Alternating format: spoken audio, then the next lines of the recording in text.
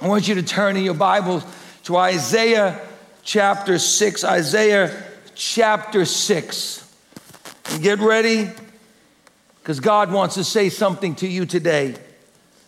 In the year that King Uzziah died, I saw the Lord high and exalted, seated on the throne, and the train of his robe filled the temple, and above him were seraphim, each with 6 wings. With 2 wings they covered their faces, and with 2 they covered their feet, and with 2 they were flying, and they were calling to one another, Holy, holy, holy is the Lord Almighty. The whole earth is full of his glory.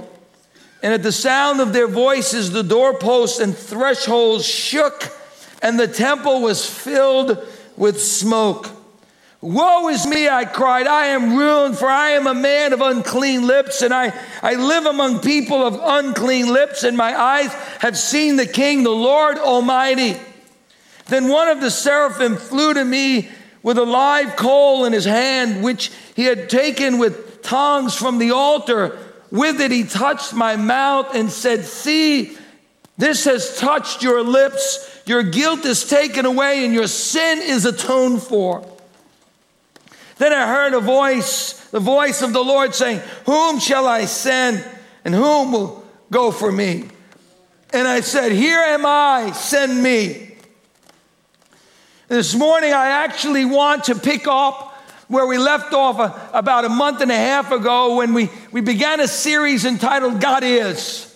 And if you remember the first sermon in that series, I talked about God who is Yahweh, the God who is, the God who always has been, the God who is self-existent. No one created him. He's the Alpha and Omega, in the beginning and the end. And we talked about God being strong enough in our life. We talked about God being able. We talked about God being faithful. We talked about God who is love. That's the very nature and essence of God, is that he is love. And today I've got a sermon burning in my soul, in my heart, as Jeremiah said, if I preach not, it is like a fire that is shut up in my bones. And I want to talk to you about getting a clear vision of who God is. Because you see, you'll never relate to God. You'll never know God. You'll never be able to believe God for big things in your life. You'll never be able to experience God. You'll never understand what God has for you until you can know and understand and see him for who he really is. That he is Yahweh and that he is majestic. But today I want to hone in on one essence of God, the very character and nature of God Almighty. And if there's one thing we find throughout all of the scripture, is this understanding of the holiness of God. And now God is calling Isaiah to be a prophet. Now to be a prophet was a really hard job. It wasn't like, hey, I aspire to be a prophet. You know, it wasn't the same way as like, I want to be a doctor or a lawyer. Because if you wanted to be a prophet, first of all, you couldn't just want to be a prophet. You had to be called to be a prophet, because nobody would really want to be a prophet, because the prophet, the life of a prophet, the ministry, the task and job of a prophet was a very hard job.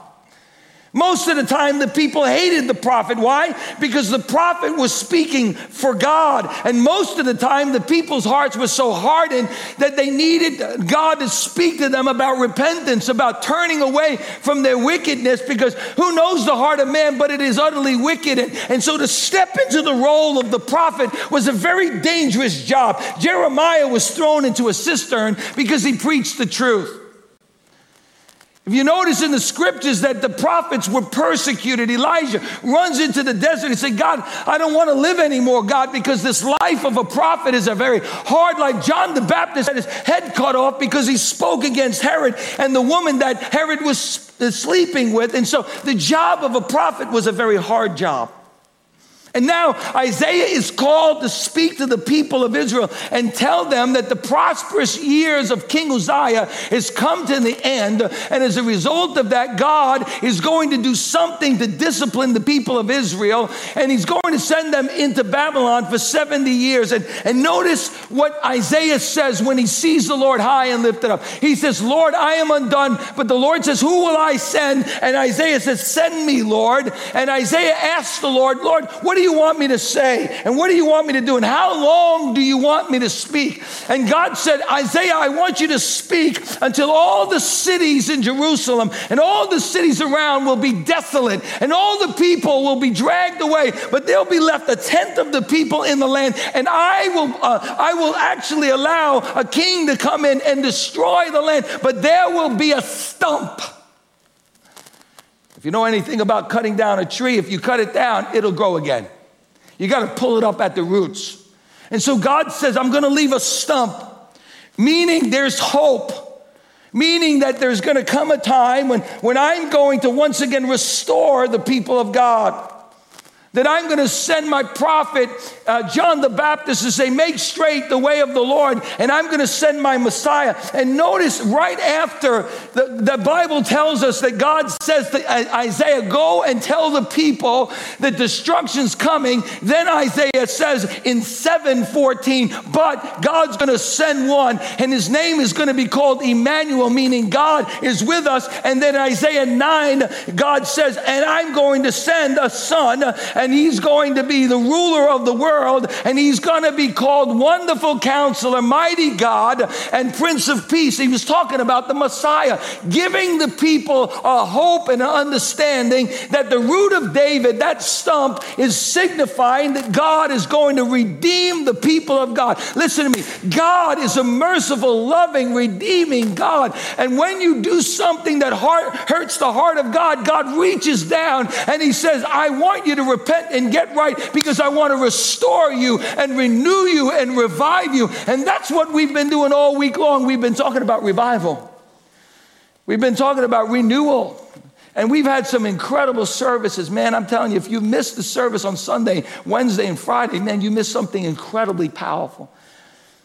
And this week we've been fasting and getting closer to God. And I got to tell you, every time I fast and I seek the Lord for an extended period of time, God reveals himself in such a powerful way to me. And I've been reading the Word. We've been reading Matthew all through the book of Matthew. And I hope that you're joining us on this journey of actually reading through the Scripture, because God has been giving me some new and fresh insight in his Word. His Word is so deep. And I want to encourage you to stay on track and keep on reading the Word together, because God's about to do something powerful at Bethlehem Assembly of God. Come on, somebody say amen. But who is King Uzziah? King Uzziah is actually, the beginning of his life, is a really good king. I mean, you can't find a lot of good kings in Israel or Judah. In fact, there's just a few of them that really have a heart after God. David is right at the top of the list. He's a man after God's own heart. And then you think of Josiah. Josiah is a young man of God. He's a young king, and he turns the nation around, 16 years old. Listen to me. Don't tell me, young person, that God doesn't want to use you. He becomes a king when he's 8. When he's 16, he takes the throne, and he introduces to all of Israel national repentance and revival. God wants to use young people. He does. He wants to use you. But before he can use you, you've got to get a clear glimpse of who God is. Before he can send you, you've got to really see who God is. Before he can bless you, you've got to really understand who God is. You see, I believe with all my heart that the secret to revival, the secret of a transformed life, the secret of a changed heart, the secret of renewal in our soul, revival in our family, repentance in our church, is found in seeing God for who he really is. You see, I believe today more than ever before, the church and so many believers and every person in this room, we need to experience what Isaiah experienced in our life. You see, something has been missing in the church. But I believe that it is the secret of God's blessing. It is the secret of intimacy with God. It is the secret of the presence of God. It is the secret of the mercy and grace of God in our life. It is a clear understanding, a clear vision, a clear revelation of the majesty and splendor and glory and holiness of God. Somebody help me out and say amen. Listen to me. I believe the reason why the church is not seeing revival, I believe the reason why the church is not experiencing the freedom that it should experience from sin and strongholds in their lives, the reason why we're not experiencing all that God has for us is because we have lost a vision of who God is. If there's one thing the Jewish people have carried on for us is this understanding of an almighty God. A holy God, a righteous God, a loving and compassionate God. And when we experience that and we understand that, God begins to do something deep in our heart. You cannot experience God until you see God for who he is. Let me say that again. You cannot experience God until you see God for who he is. We cannot experience freedom from sin and the joy of the Lord and the peace of God and the inner revival that God wants us to experience until we really see who God is. And Isaiah is about to experience a conversion of his soul. Isaiah is about to experience a transformation in his heart. He's actually about to experience a deliverance of his own sinfulness, and it will happen through coming face to face with a holy God. And I want to suggest to you this morning, the reason why the church is so powerless is because we have never really embraced the majesty and the splendor and the glory and the holiness of God in our life. It's called reverence. It's called respect. It's called the fear of the Lord. It's called awe. You know, growing up, you'll find if you hang around me long enough, you'll find that so often when I pray, I kneel before the Lord. Because my grandfather, thank God, my grandfather taught me. I remember we used to get up in the morning and he'd stay over my house, and hang out with us for a while. And my grandfather was such a godly man. My grandfather would not drink any water without saying, "Thank you, God, for water that you gave me." Such a humble, broken man. And he'd say to us early in the morning, he'd say, "Shinandere," means in Italian, it means get on the floor, get on your face before God. And so I learned at a young age that when I come into the very presence of God, it doesn't mean that I don't live in the presence of God. I live in the presence of God. And you don't have to always kneel when you're praying out to God. I walk for an hour and pray every day. And you could be in your car and pray. Don't get me wrong. He's everywhere and you can pray anytime. But man, there are times in my life when I'm so aware of the presence of God. I'm so aware of the majesty and glory of God that there's just no other response that I can respond to God with. But Lord, God, I'm broken in your presence. And Lord, I bow as low as I can. And Lord, I humble myself before you, God, because you're such a mighty and awesome God. And if there's one thing that we see in the scriptures is this shock and awe. Shock and awe. Moses comes into the presence of God and there's shock and awe.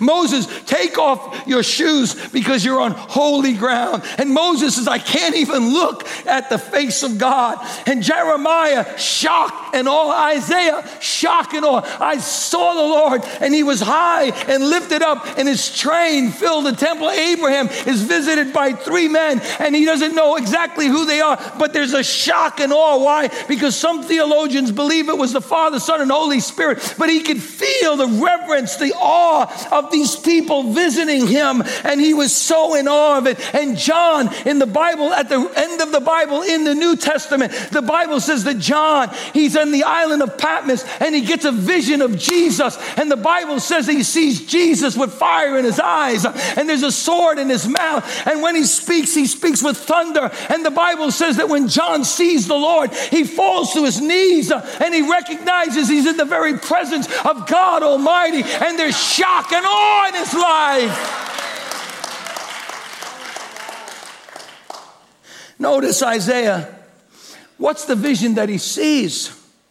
Isaiah saw a living God who was majestic, mighty, and sovereign. He said, when the king died, I saw the Lord high and lifted up. A couple of years ago, I preached a sermon, many years ago, called The King is Dead, Look a Little Higher. And when you're going through difficult times in your life, when your dreams seem to die, when something dies inside of you, just look a little higher. Jesus is alive. Hallelujah. He's the Alpha and Omega, the beginning and the end, and he is alive. Hallelujah. He's alive. God is real. He's alive. And you've got to look a little higher than your problems. You've got to see God in the midst of your problem, no matter what you're going through in your life. But the Bible says Isaiah saw the Lord. There's two names for God in the Bible. Actually, one is a name, one is a title. Lord, capital L, capital O, capital R, capital D. Yahweh, which means that God is, he'll always be. He is self-existent. He's the beginning and the end. No one created him. No one will ever create him. No one can take anything from him. No one can give anything to him because he's Yahweh. He is the great I am. When Moses went to God and said, who shall I say sent me? He said, you tell them I am the God who always was and always will be. Yahweh sent you. That's his name, surname. But there's also a title that God has. His title is Adonai. L-O-R-D, Lord.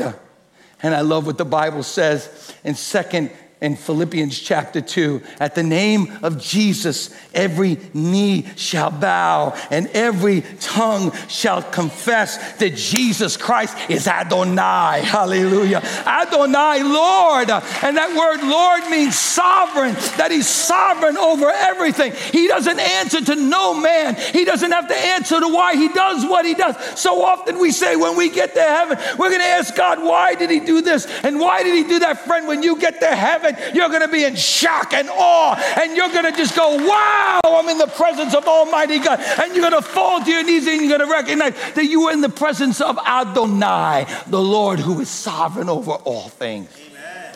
Hallelujah. Isaiah sees the Lord sovereign, high and lifted up, Adonai. Notice Isaiah, what he sees, and then he says, when the king Uzziah died, I saw the Lord high and lifted up, and his train filled the temple.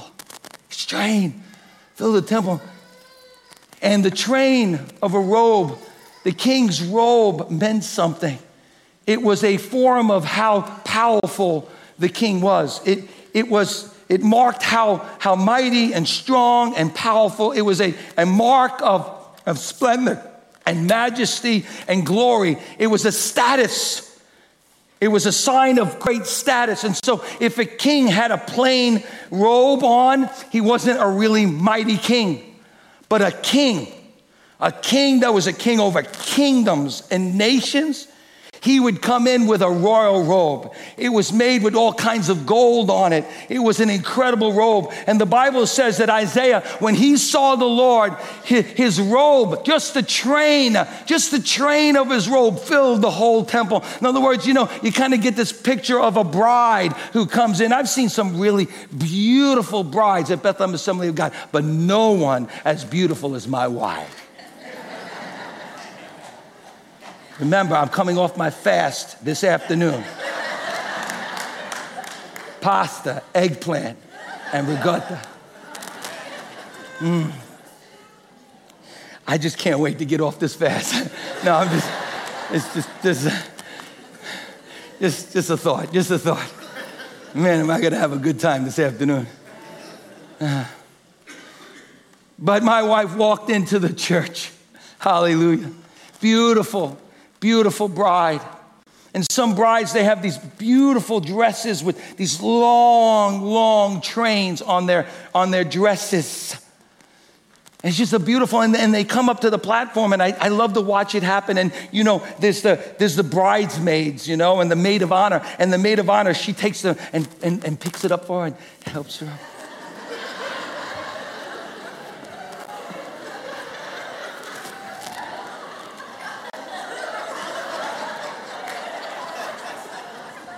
Get a kick out of it.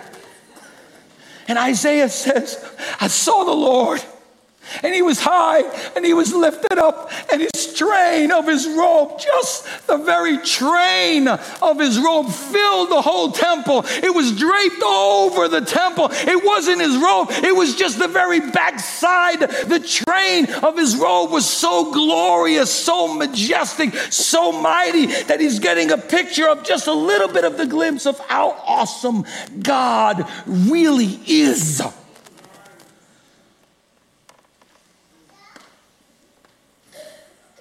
And then Isaiah said, not only did I see the train of his robe filling the whole temple, but he said, but then I saw seraphim, these angelic beings.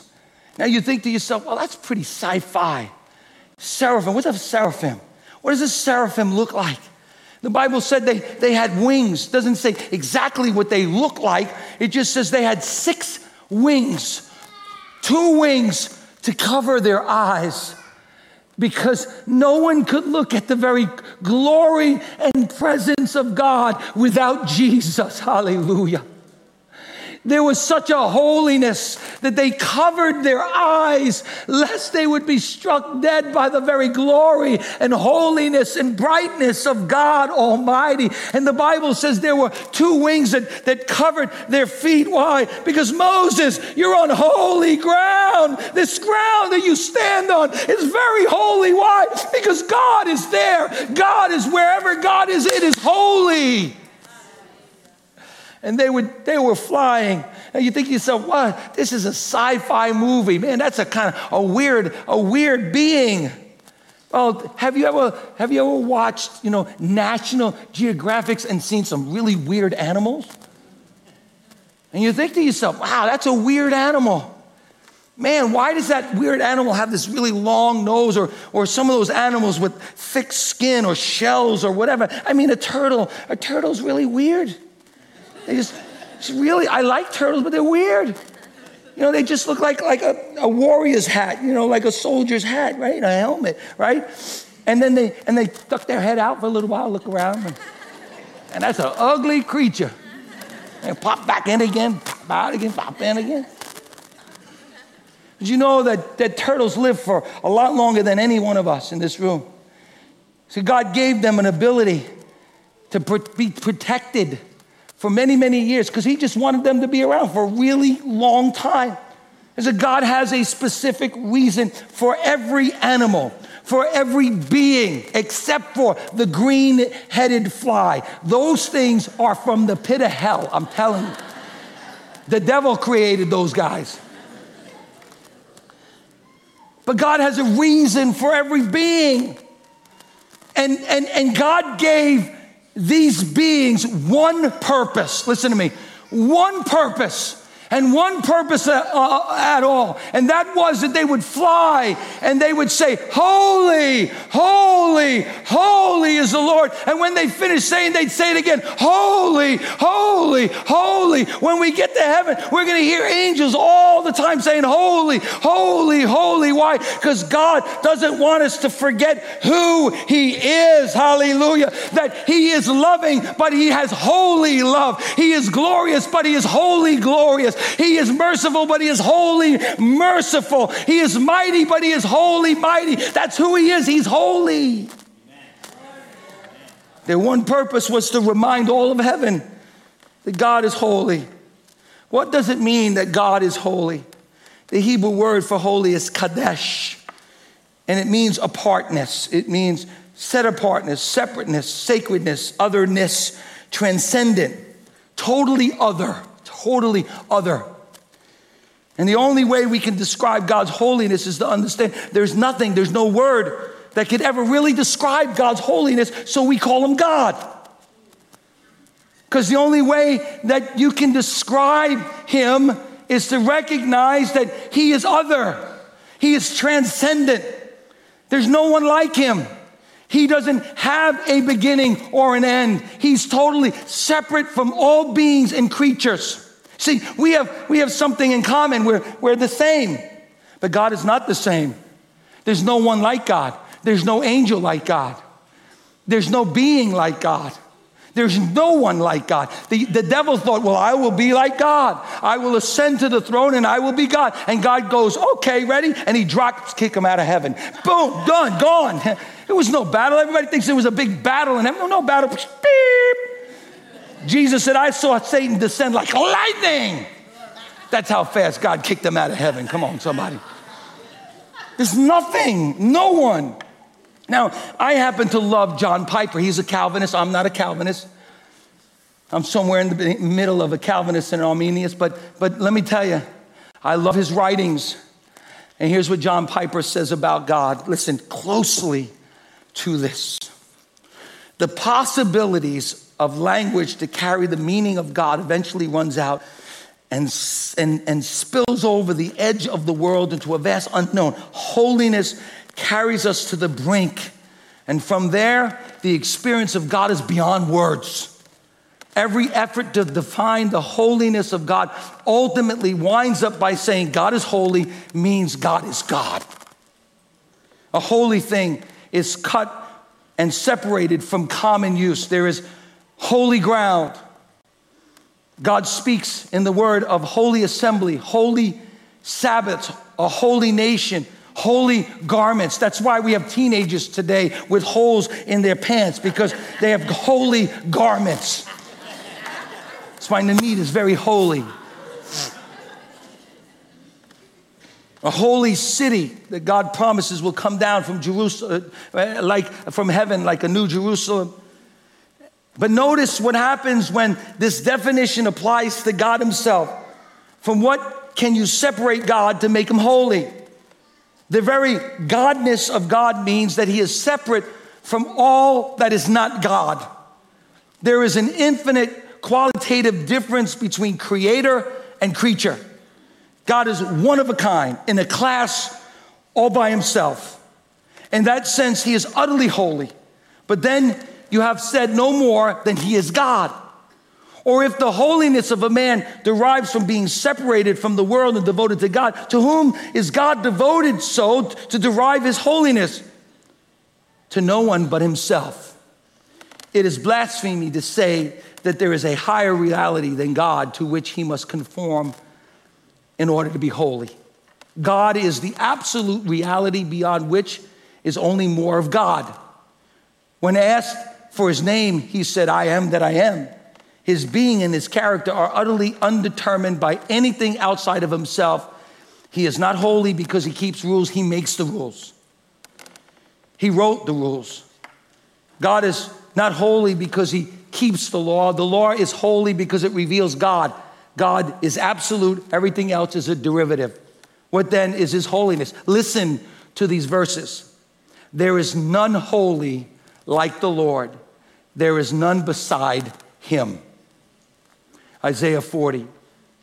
Hosea 11. To whom then will you compare me that I should be like him, says the Holy One.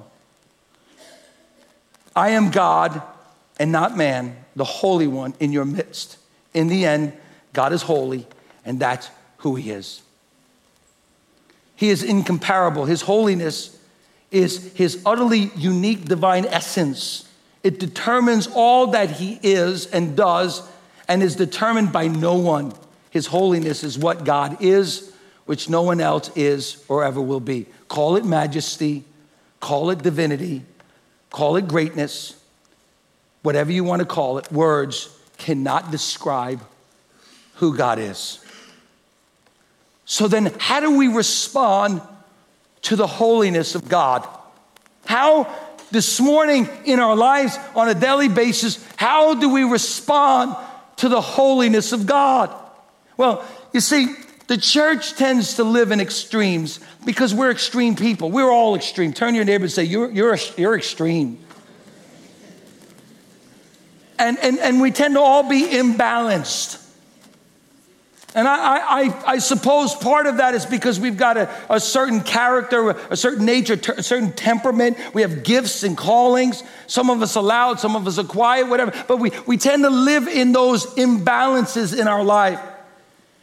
And I want to tell you that the church, it lives in extremes. When we get a revelation of something, we run after it hard, and sometimes we go to an extreme. And so there was a time in the history of the church when there was a fine balance between grace and holiness. There was a fine balance between love and holiness. There was a fine balance between freedom in the spirit and holiness and all those things. It was a beautiful fine balance that we found in the New Testament church. But somewhere along the line, people forgot that God was a holy God who deserves our reverence and awe, shock and awe. And so what happened is we needed some preachers to come, some prophets to come and speak about the holiness of God.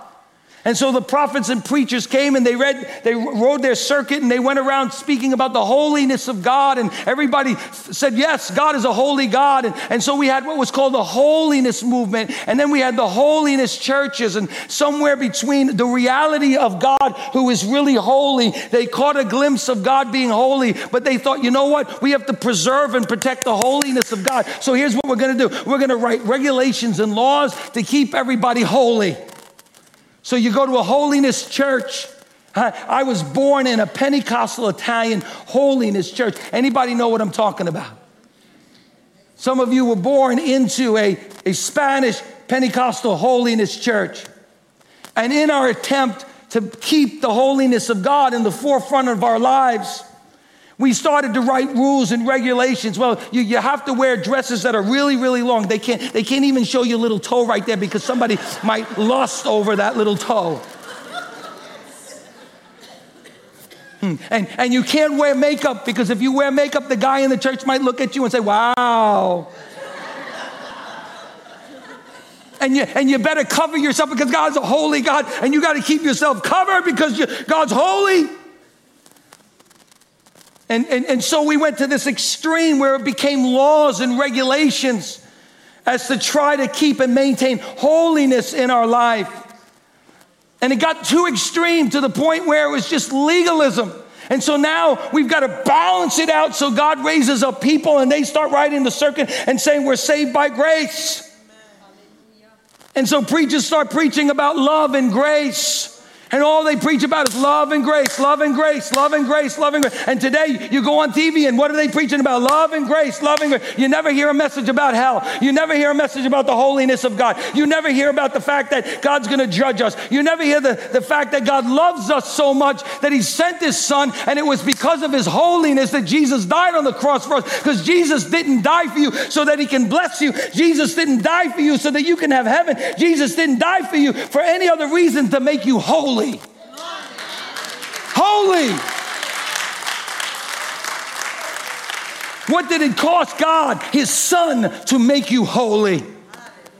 What a God that we serve. What an incredible God that we serve. That we were undone, that we were unholy, that we were sinful, that we had to stand before a holy, righteous God. And if we weren't covered and clothed in the righteousness of Jesus Christ, we could not come into the very presence of God Almighty. What a God we serve. What a wonderful God. But now we have preachers talk about the grace of God. So you can do anything you want because you're eternally saved and you're saved by grace. You could live any way you want.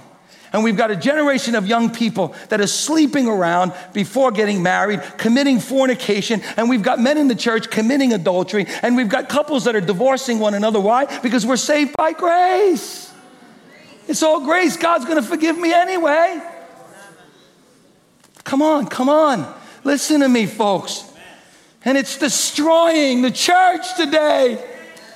And it's destroying marriages and it's destroying people's lives because it's a lie from the pit of hell.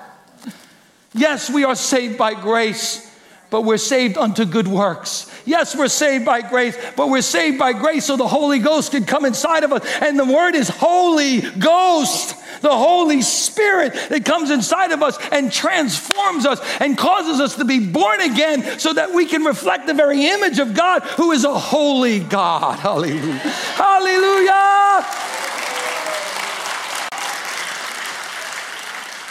Notice Isaiah's response to the holiness of God. I saw the Lord. He was high and lifted up, and his train filled the temple. And I saw the seraphim, and they were flying, holy, holy, holy is the Lord. And I saw that, and I saw the very nature and character of God. And I said, oh God, woe is me. I am a man of unclean lips, and I live among people of unclean lips. You see, the Bible tells us from the abundance of the heart, the mouth speaks. And Isaiah said, oh God, I can't speak about you. I can't speak for you. My lips are unclean, and I'm undone in your presence. And the Hebrew word undone means to be unraveled, to be absolutely in pieces. You see, before you could ever experience the glory of God and the power of God and the blessings of God, he's got to make you totally undone in his presence. You got to fall to pieces before he puts you back together again.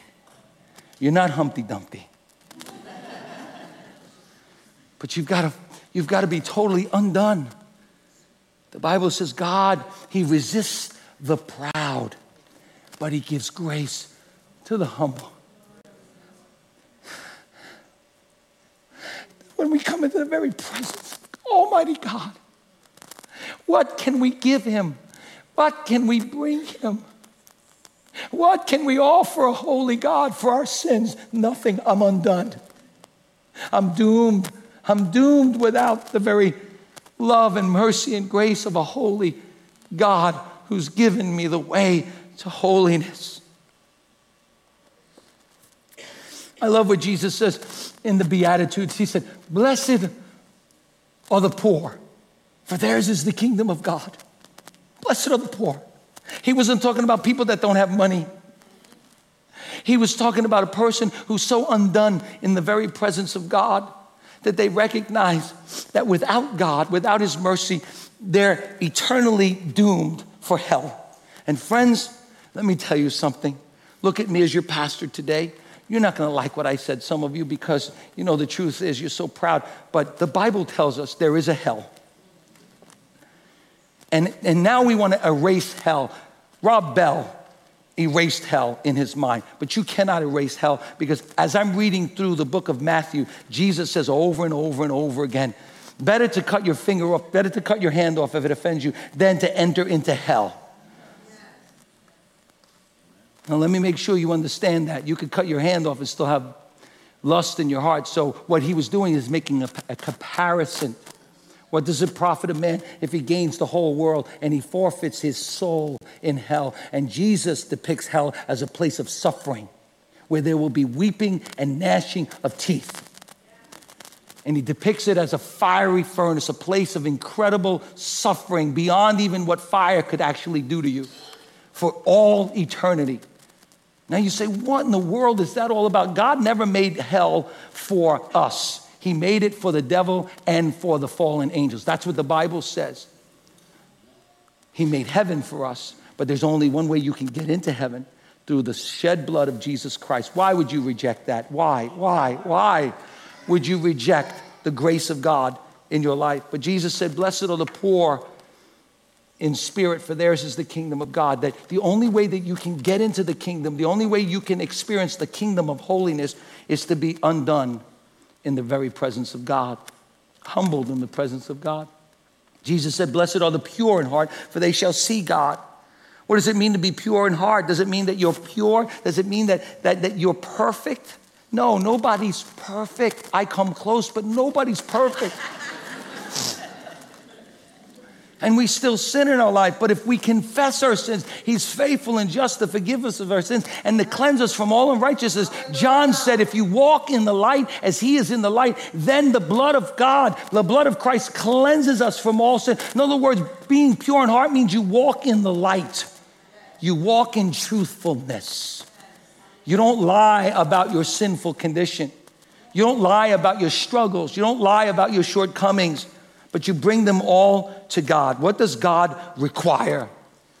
Micah chapter 6, verse 8 tells us, he had shown thee, O man, what is good, And what doth the Lord require of thee, but to do justly, to love mercy, and to walk humbly before our God. Humility, the understanding that our hearts are blackened by sin and we are in desperate need of a Savior. But notice what happens. Isaiah saw the Lord high and lifted up, and he's undone. And he has no way to be cleansed.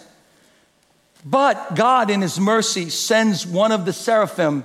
Notice what it says. Then one of the seraphim flew to me with a live coal in his hand, which he had taken with tongs from the altar.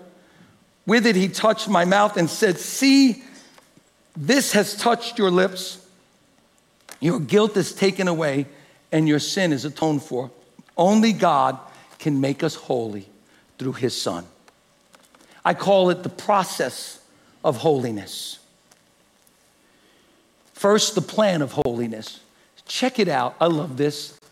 Ephesians chapter 1, the plan of holiness. Ephesians chapter 1, verse 4. For he chose us in him before the creation of the world to be holy and blameless in his sight.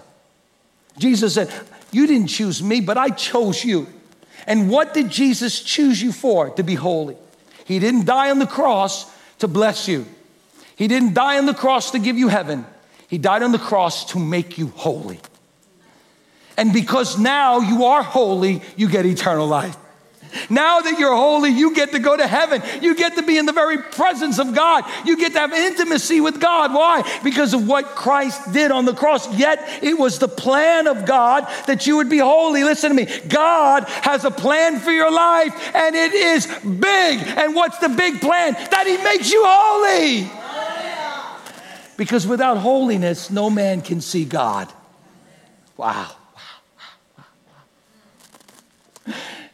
And what is holy? What does it mean to be holy? It means to be different. It means to be set apart and separate. Listen to me, Christian, young person. When Jesus came into your life, he separated you. The word sanctification. He separated you and took you out of the world. And he said, this is mine. He cleaned you up. That's what the word holy means. To be clean and pure and set apart, sanctified. He set you apart and he separated you so that you might be used by him, that you might glorify him, and that you might walk with him. It's different. It means to be set apart. The purpose of holiness, listen to me, Romans 8, for those God foreknew, he also predestined to be conformed to the image of Christ. Wow. The plan before the world was ever created to be holy. The purpose of holiness, so that you might be like Jesus. I don't know about you, but I want to be like Jesus. I want to be strong like Jesus. I want to be bold like Jesus. I want miracles to flow through my life. I want to be pure. I want to be free like Jesus. Listen to me. Jesus was the most free person that ever lived on the face of this earth. Why? Because listen to me. Look at me, young person. Because sin always leads to bondage. Listen to me. Sin and rebellion against God always leads to death. There's a way that seems right to man, but in the end, it leads to death. For the wages, the payment of sin is death. Listen to me. The devil is going to paint a picture for you and make you think that really looks good and you want to run after it. You know, man of God in this house today, the devil's going to paint a picture and it's going to be this beautiful woman at work, and you're going to go to work every day and you're going to wonder, why can't my wife be like this? Why can't my wife talk like this? Why can't my wife listen to me? Why can't my wife look like this person? And you're going to get tempted, and the devil's going to give you this picture of this tempting thing in your life. And let me tell you something, when you go after it, it's going to produce death in your family. It's going to produce death in your marriage. It's going to produce death in your children. It's going to produce death all around. Why? Because sin does one thing. It causes death all around you. Don't you think for one moment that you can get away with sin. Sin is always leading you into bondage. But if you turn away, as the Bible says that God says to Cain, sin is creeping at your door. But if you master it, you can overcome it. And I'm here to tell you today that the Holy Spirit lives inside of you, and greater greater is he that is in you than he that is in the world. Young person, I want to tell you right now, you can't play with sin without getting burned. Oh, Pastor Steve. I have people that, Pastor Steve, I can just smoke a little marijuana and I'm different than anybody else. It's not going to lead to nothing else.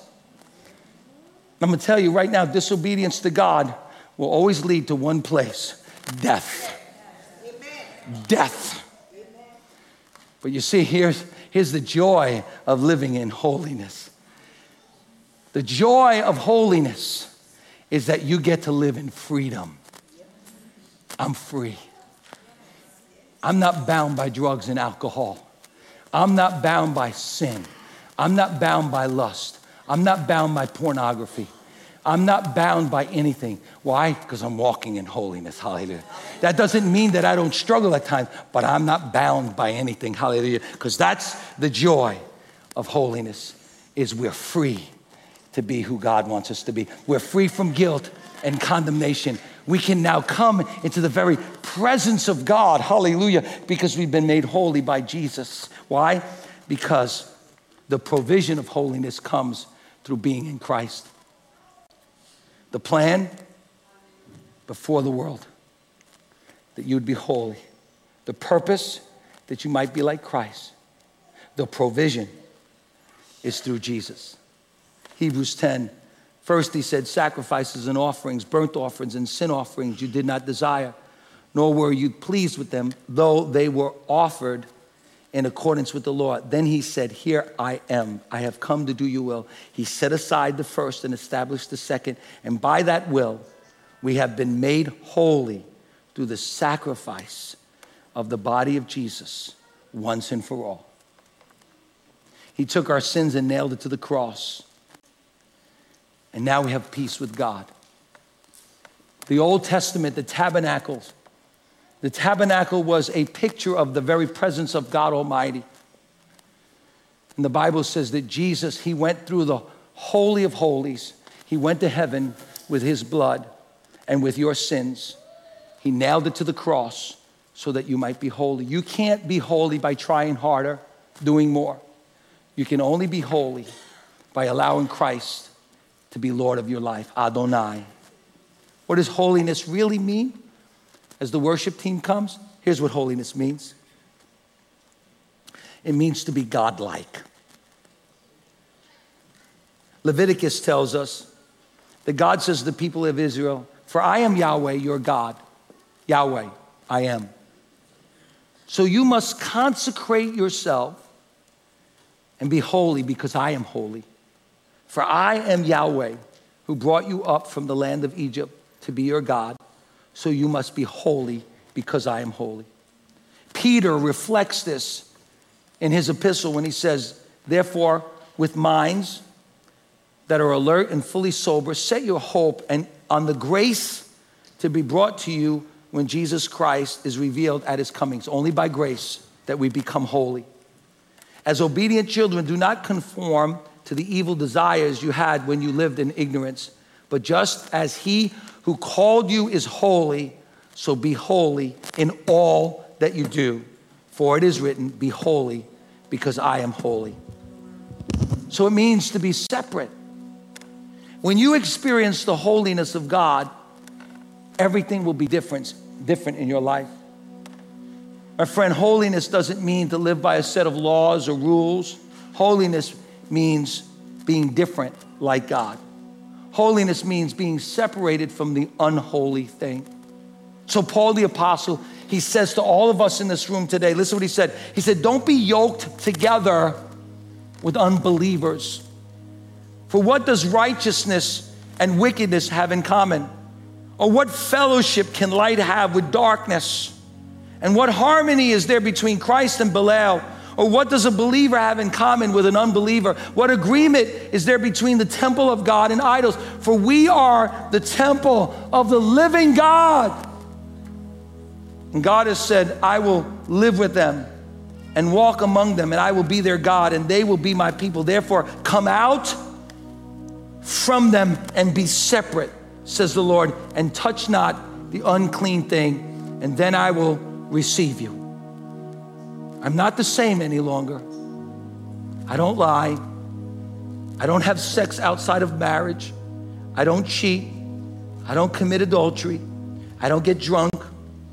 I don't feel comfortable around those who sin, even though I love them, even though I'm called to reach them. I don't feel comfortable because I'm not of this world. And I don't participate in things that are simply unholy. Why? Because I'm holy now.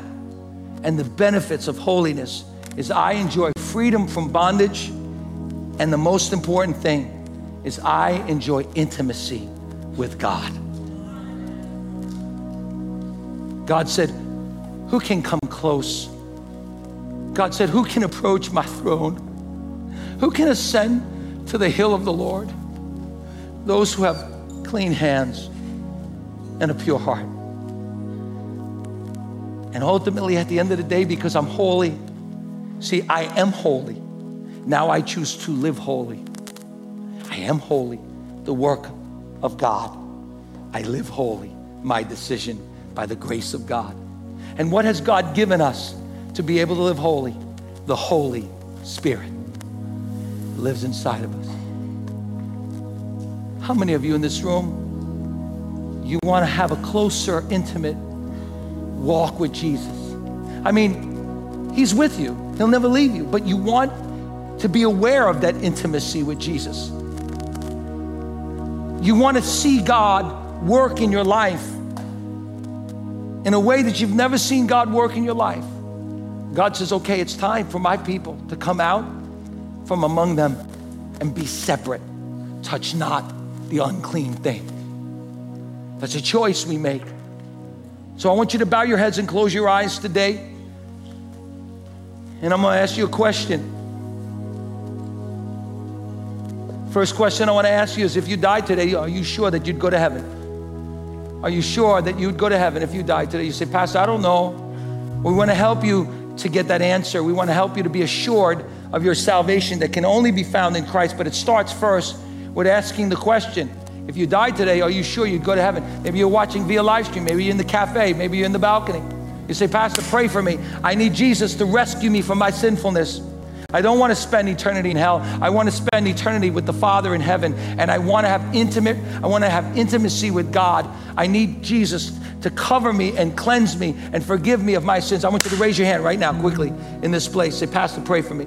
Anybody in this place? I see that hand. Anybody else? Anybody else in this place? Quickly, you say, Pastor, pray for me today. I need Jesus to forgive. Yes, I see that hand. Anybody else? Anybody else? I'm going to pray for you right now. I want you to pray this prayer.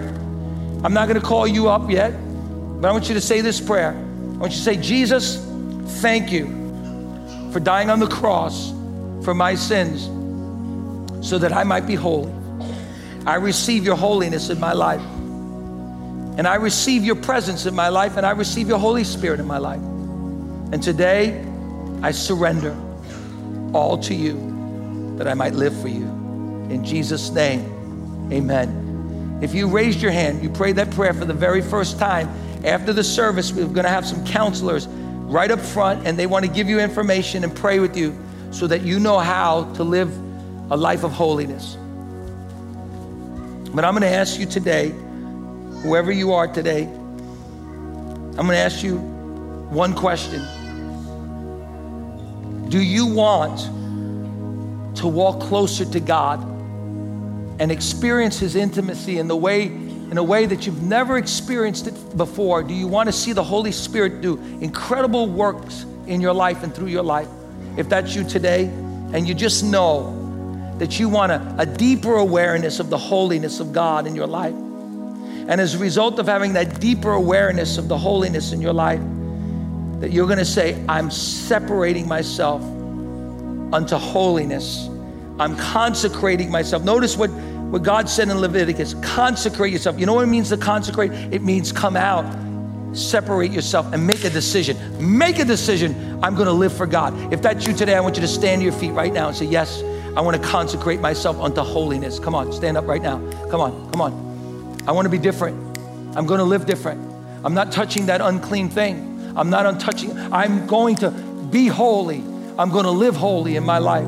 Yes, it's by God's grace, but I'm going to make it happen. I'm going to call those things that are not as though they are, and I'm going to consider those things in my life that are unholy. I'm going to shun those things and cling to the cross of Jesus Christ.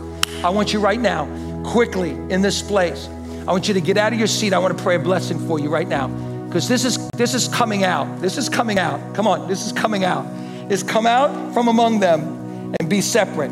You're going to separate yourself. Here, come on. We're going to separate ourselves. Come on. Come on out and separate yourself. See, as you're coming out of your seat, you're separating yourself. You're separating yourself. I grew up in a church, this church, that called people out. God's calling you out. He's calling you out. And so we call you to come forward, because it's like, oh yes, I'm leaving here and I'm coming here, and I'm separating myself unto God. So I want you to get out of your seat. If you're standing up, that means you want to be holy. I want you to get out of your seat, come up here for a moment. We're going to pray a prayer of separation. Be ye separate unto the world. Be ye separate. Hallelujah. Hallelujah. Now, let me just be really, really clear with you. You're never going to do it by just willpower. You do it by humbling yourself before God and receiving His power and His grace. And His grace is going to be right there for you. I remember when I heard this message, I was 19 years old. Look at me, look at me.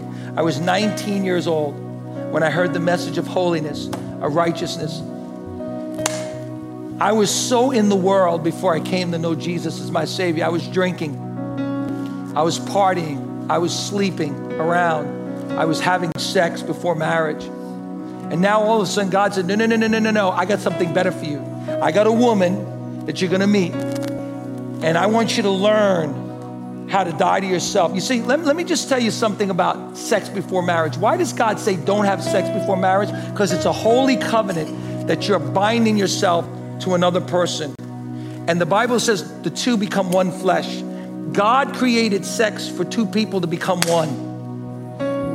And the truth is, when you have sex with somebody and you're not committing them to them, you're not committing your life to them, and then you have sex with somebody else, you know what happens? It's like Velcro. After a while, the stickiness wears off. And there's no more stick-to-itness anymore to it. Because there's just an act. That's all it is, an act. But not to God. Not in God's sight, it's not an act. In God's sight, it's one of the holiest things that He gave us as people, as human beings, to be consecrated to one another. Now, maybe you've already done that. Maybe you've already committed sex out of marriage or whatever. God can make you a virgin all over again in your heart. That's His grace. Hallelujah. That's His grace. That He cleanses you and He forgives you of all your sins. But I remember coming to Christ and I was like, oh God, this is going to be the hardest thing that I've ever done in my life. And God said, yes, but you can do it one day at a time, because I've given you my Holy Spirit. And here's what God told me. He said, if you can't be faithful in this area of your life, if you can't get this area of your life under control before you get married, then after you get married, you're going to commit adultery. He said, so you better get it right now. And I'm going to teach you how to control your appetites today. And it'll carry through your marriage, and it'll carry through in every other area of your life. So God's going to teach you how to control your appetites because God has something better for you. He's not a cosmic killjoy. Listen to me. He's not a cosmic killjoy. He doesn't want to take away your fun. I have all the fun in the world, but I don't have to go home feeling guilty. I don't have to go home thinking, oh my goodness, who's watching me? Who's going to catch me?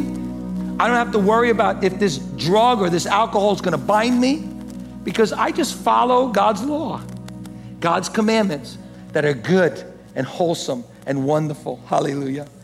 It leads, listen to me, God's ways lead to life and freedom. Disobedience always leads to death. Are you ready to make that commitment to holiness? And maybe you're struggling in your life with a sin.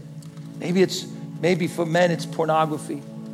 I want to tell you that God wants to deliver you. You find a godly man, not a godly woman.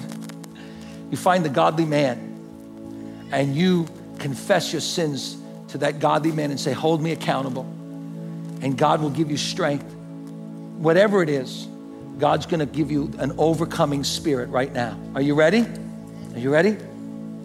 All right. Why do we lift our hands? Why do we do this? It's an act of surrender to God. It's an act of surrender to God.